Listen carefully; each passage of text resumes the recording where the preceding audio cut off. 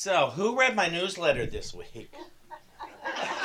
1, 2, 3, 4, 5, 6, 7, 8. Okay, so many more of you. For those of you who read it this week, it must have been like deja vu. From seeing it the week before, the 6 of you who had seen it the week before. Although, what I liked, when I sent it out this week, I got some comments from people at Unity of New York who said, I read it last week, Sean, and I read it again this week. More than what raised their hands here last week. And so, I'm not here to shame anybody. I'm just here to say, people, pay attention. Because you never know. In that newsletter, it was Kenneth years ago, so why don't you write a letter for the newsletter? Rather than just sending out information about us, he said, why don't you write a message every week? And so I do. One person thought I took the weekly letters out of an old stockpile that I had somewhere of letters when I came to work here. It's like, no, they're fresh off the griddle every week. And so too, some are longer, some are shorter. This week, to continue on our theme of the metanoia, for those of you who don't remember what I said metanoia is, metanoia was Jesus' message. It's how he spoke, which meant change of heart, change of mind. That's what metanoia meant. If I keep talking about it, it will become metanoying. And that's when you'll know you really need to listen. But in the metanoia, Jesus' first message was repent. The kingdom of heaven is at hand. Now, what does repent mean except change your mind? Change what you think about God. Change what you think about this earth. And this earth includes your body. Change what you think about love. And that's what I'm going to talk about today, is changing what we think about love. Because too many of us, I love this one, but I don't love this one, and I love this one, and I don't love this one, and I love this one, and I don't love this one. I'll forgive this one, but not this one, and I'll forgive this one, but not this one. And if everybody would just agree with me, I could love you all. And it's horrible. It's horrible what we're doing. The ultimate foundation point of Christianity was to take away hell, sin, and guilt from our consciousness. And we seem to keep trying to give it to ourselves just because our parents gave it to us. We keep receiving it. They haven't spoken to us in years, many of us, about this, but we've maintained the family tradition, as it were. And we don't have to anymore. That's the good news. That is truly the very good news. I no longer have to try to motivate myself through guilt or fear. And I, no matter how many times I preach this, I still hear people doing it. I have a guy I'm working with right now, and I keep saying, you do not have to figure this out. And I told you this 2 weeks ago about this guy. You don't have to figure this out. And last night we're out, and he says, well, I just had to figure out this. I said, cut it out. It's already figured out. You and I are not going to figure God out. What we're going to do is put down our definitions of God, and it will reveal itself to us. Every day, whatever God is revealing itself to us, and we say, that can't be it. That can't be it. More people would agree with my misery if God, this were God. And we don't want God to agree with our misery. Something I in my studying this week that came up for me, I love this. I just love this. The Bible was written from certain people's perspective of God. That doesn't make it God. It doesn't make it the Word of God. It just comes from their understanding. And that's what I do on Sundays. That's what Teresa does when she speaks. It's what David does. It's what so many of us do. We speak from our own understanding of God. But it's not God. And so to get that, as you study, you're going to develop your own understanding of it. But what I beg of all of us is to put down our previous understanding of God when we pick up the new study. When we look into the new way of looking at it, put down the previous one. Don't put new wine into old wineskins, as the lesson tells us in the Bible. Quit trying to make the new understanding that Sean's talking about, or this one's talking about, or that one's talking about, fit into our old limited belief. Get a new wineskin. Meaning a new understanding, a new willingness to say, oh. See, that's how unity played its part with me. When I started studying unity, I thought, oh my gosh, of course that has to be it. I was so willing to put down old limited beliefs. Because I had had enough of the old way. As well, I thought I did. I still grab onto an old way sometimes. But I realized when these unity teachings, I studied every single unity foundation book.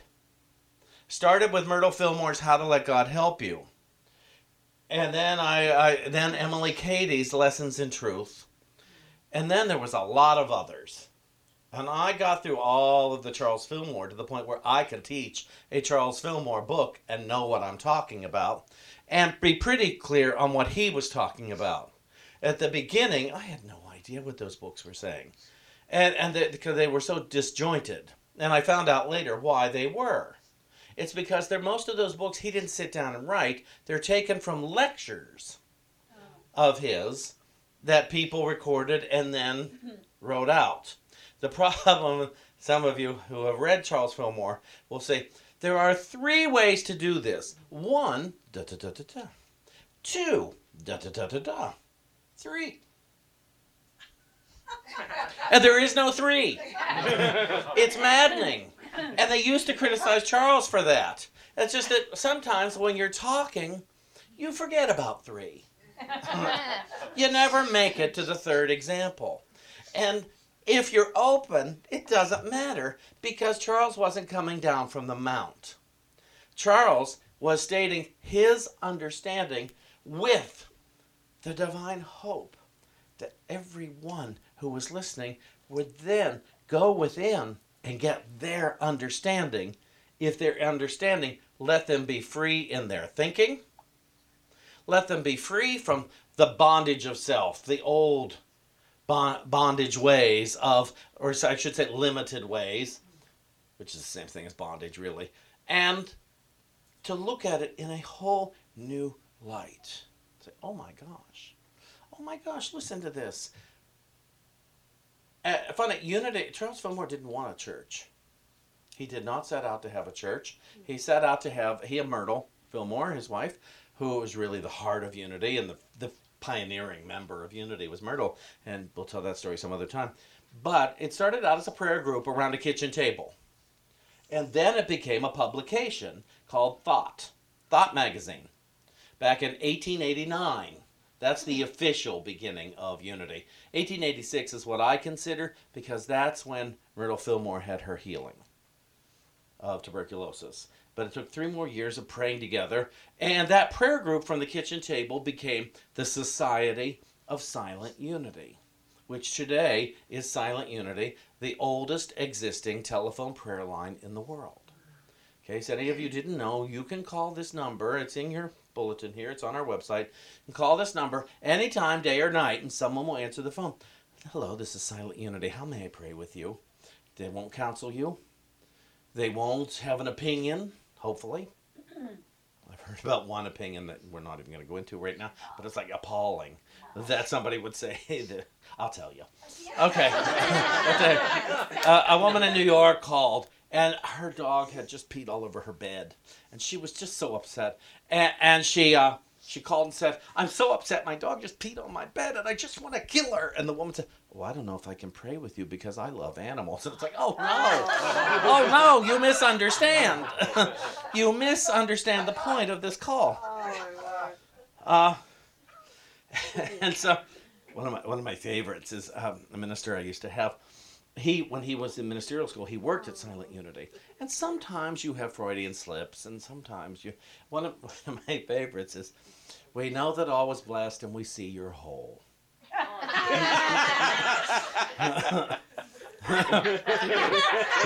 You can laugh, Jen. It's funny. That's some funny stuff. I didn't make that up. That, and remember, this is back in the 70s. 80s. And a man called, and he was so upset because he was realizing he was gay, and he didn't know what to do about it.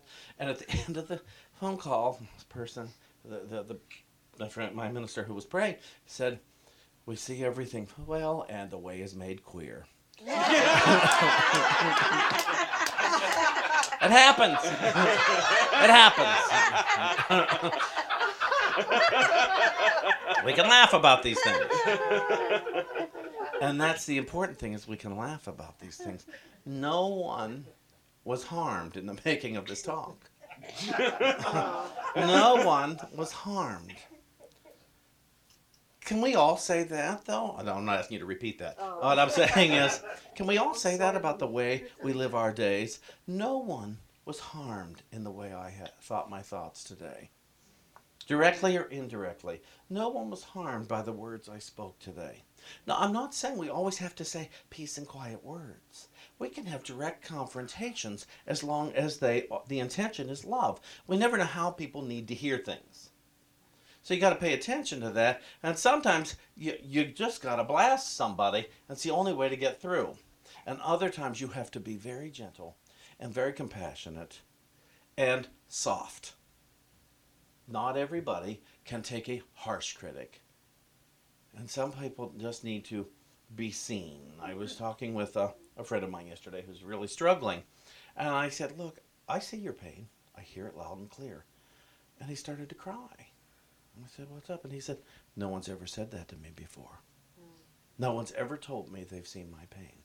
I said, "Well, it's all over the place. I don't know how they missed it unless they're just not interested."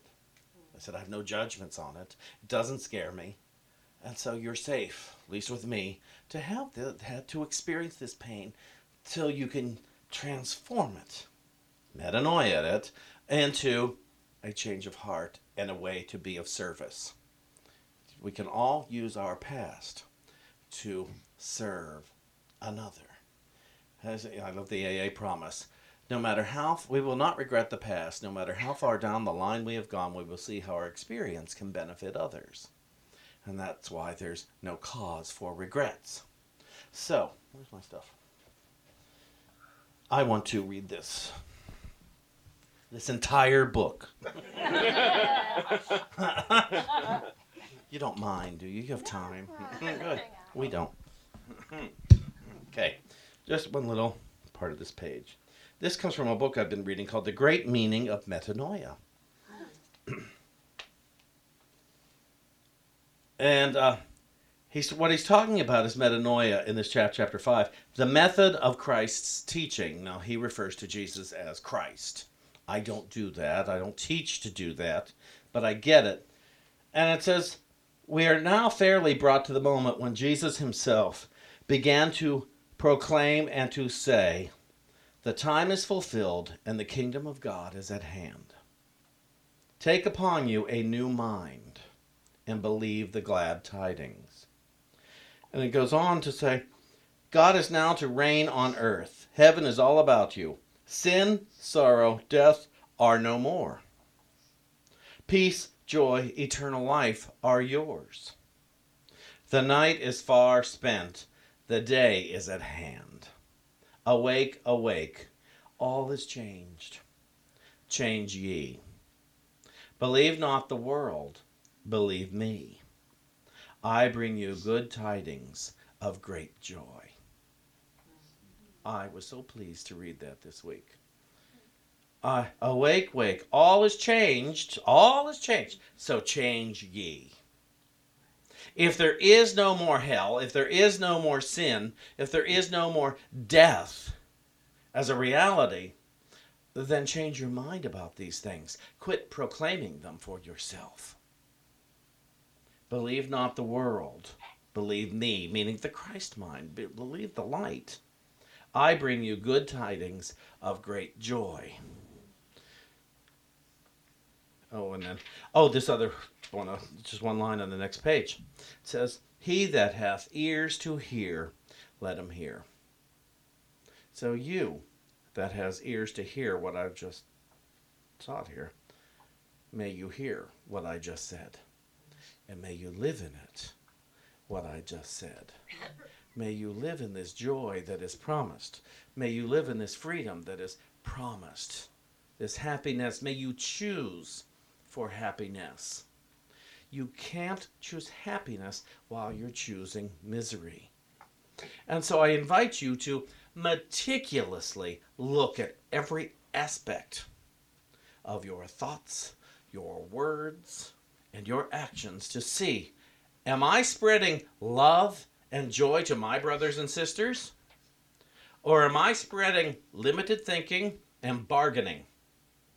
Am I sending all of us to hell that doesn't even exist anymore with my thoughts, with my words and my action? Am I condemning all of humanity by criticizing part, or by condemning part of not criticizing, condemning part of humanity? See, since we're not separate, if I condemn a part, I condemn all of it. Is that what I'm doing? Because if that's the case, then I'm first in line to hell. I'm leading the way to a hell consciousness, or can I lead the way, would I lead the way, to a heaven consciousness? I believed my teachers when they said we could all have health all of the time. I believed them. It made sense to me. Because if some are having healings, it has to be that all can have a healing. If they choose. And one might say, well, they didn't choose. How many of you saw our Facebook postings this week? Our friend Peter Sade made his transition. He played the sheriff in Desperate Measures. He's 36 years old. One of the kindest, most lively people. We loved him. We trusted him. He was generous. He was talented. He was sexy. He was happy. And he had a pulmonary embolism. He had a couple of back surgeries. The bone was growing into his spine, correct? And he had those, but somebody wrote Monday they were with him. He was walking with a cane. Tuesday, the embolism happened and he left. I don't know what that means, and I don't know. I can't pretend to. I can't make it up. What I can do is cry, but I will not do is say it shouldn't have happened. I can say I wish it hadn't, but I can't live my life with regrets that life is somehow bad because Pete left. What I can be grateful for is I love Pete. That Pete affected my life, and Peter Sade affected just about everyone in his church. You know, if you didn't see the show, you were affected when he sang here. I put 2 songs he sang here. You were affected through his relationship with David. So you see, Pete, and if you go to his page, my gosh, the world is responding on his page. And it's like, oh, this man was loved. He spread love around. And so, how can I say God is absent here? Well, I don't even say life is absent here. Life just transformed from here to here. I can't explain it. What I can tell you is I wasn't looking up the obituaries of people I don't know this week to mourn over them. I chose to mourn my friend Pete. And so it would be arrogant of me to say it shouldn't have been Pete. Complete arrogance when I don't care about all the others who left. My friend Leo's dog made her transition this week. And he's having great sadness over it, but he's not hurting himself in any way, I'm happy to say. He loved this dog for 12 years, which I guess is old for a French boxer, French whatever, Bulldog. French bulldog. And so he can be grateful for that and feel his sadness that she's not there at night when he comes in. And so you look at those things and you say, oh, I don't know, but how can I love during this? How we love, the most important thing. How we love ourselves, how we love each other. Sometimes we have to remind each other where we're coming up short. Sometimes we don't want to be reminded, and we will punish those who remind us. Here's the good news. You don't have to be punished just because somebody tries. Just because somebody tries to say, I'll show you, you say, I will not be shown. I will love you instead. I will love you instead. You will not show me your misery and send me to hell. If you want to show me your pain and say, how do I get through this? If you want to talk to me and if you think I can help you, great. But you will not punish me. Or at the very least, I will not be punished today. Just because somebody forgot they are God's beloved child called beautiful. I don't care to forget today that I am God's beloved child, and I'm going to do my best to remember you are too, because if I forget that you are, then I've forgotten that I am. I have to pay attention to this stuff. So, found this, and I like it. Okay.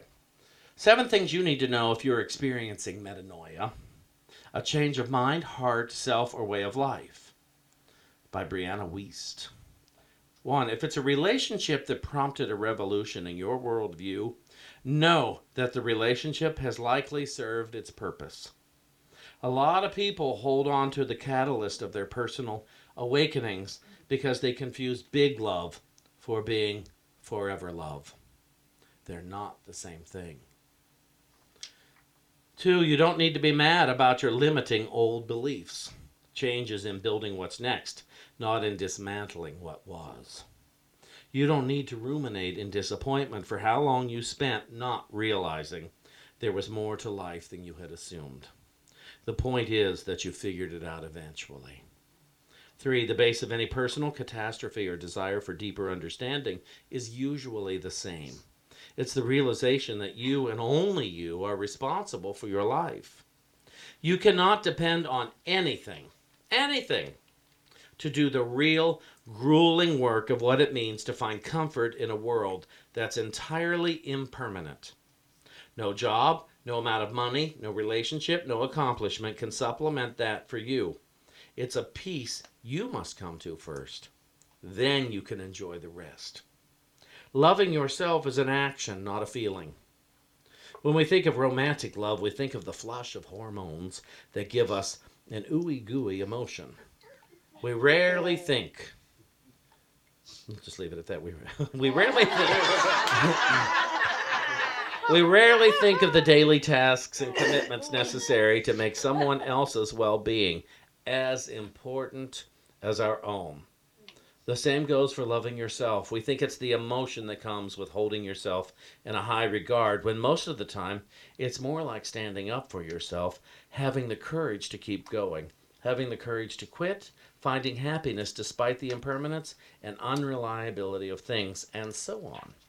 Number 5, you don't need to have every answer, nor will you ever have every answer. It's never, I'm sure she wrote it in that tone of voice, by the way. It's never about how certain you are. It's about how willing you are to try anyway. Nobody knows the mysterious abyss from which we come and eventually go back to. And yet so many people's lives and our society, culture in general, are crafted and dictated from teachings about this unknown. Everything is speculation for now. But some speculations lead to a happier, kinder, more peaceful world, and some don't. The point isn't who knows what's for sure, but point is who is willing to know, to do what it takes to make the best version of the reality we have now. You don't need to believe in anything, but you do need to be able to listen to what feels true in the moment and hold enough objectivity to speak and act with respect and kindness toward yourself and those around you. And if you're instructed or pressured to believe in anything that doesn't resonate with you at basically every cell of your being, know that it is your internal guidance system saying, not quite. Finally, your struggles will be what you make. This is hard. Your struggles will be what you make you what. Your struggles, I had to read it 4 times to myself to get the your struggles will be what you make you what you are.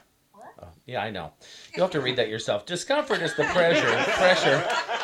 Discomfort is the, I wish they would. You make yourself what you are. Listen to the man over here. Discomfort is the pressure usually required to make us act in a way that we wouldn't otherwise. This on the surface feels scary because it is unknown.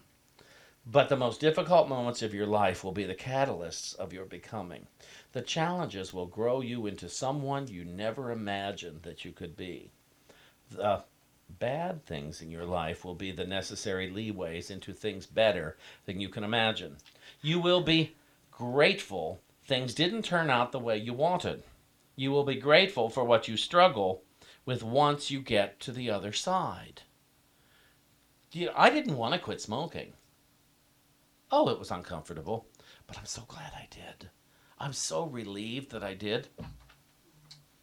I'm so relieved that I don't dare have a puff because I have a feeling I wouldn't be so grateful that I had stopped anymore. And I would start again. So this last thing, the Holy Spirit's interpretation of the New Testament, and it says, your thoughts may seem to trick you, as many of them support the busy idleness of the mind. Therefore, manage your thoughts in this way. As a thought comes up in your attempts to rest, look at it gently, with no attachment to what it says. Ask only this question: have you come to me from the heart? Do you hear that? Ask your thoughts: have you come to me from the heart? You will feel the answer immediately. Do not doubt what you feel. It is the heart that answers this question in judgment. When the answer is no, ask the thought to pass by in peace. Feel no resistance to that which you've asked to fade away. When the heart answers yes, relax into listening. Relax fully, as you need not question this thought anymore.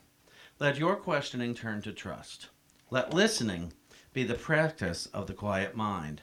You are listening to your true voice, and it is teaching you who you truly are. Today's talk is called How We Love. The most important thing. Love isn't something temporary. Love is. It's in us, around us. It just is. Love is the path. Love is the circle. Love is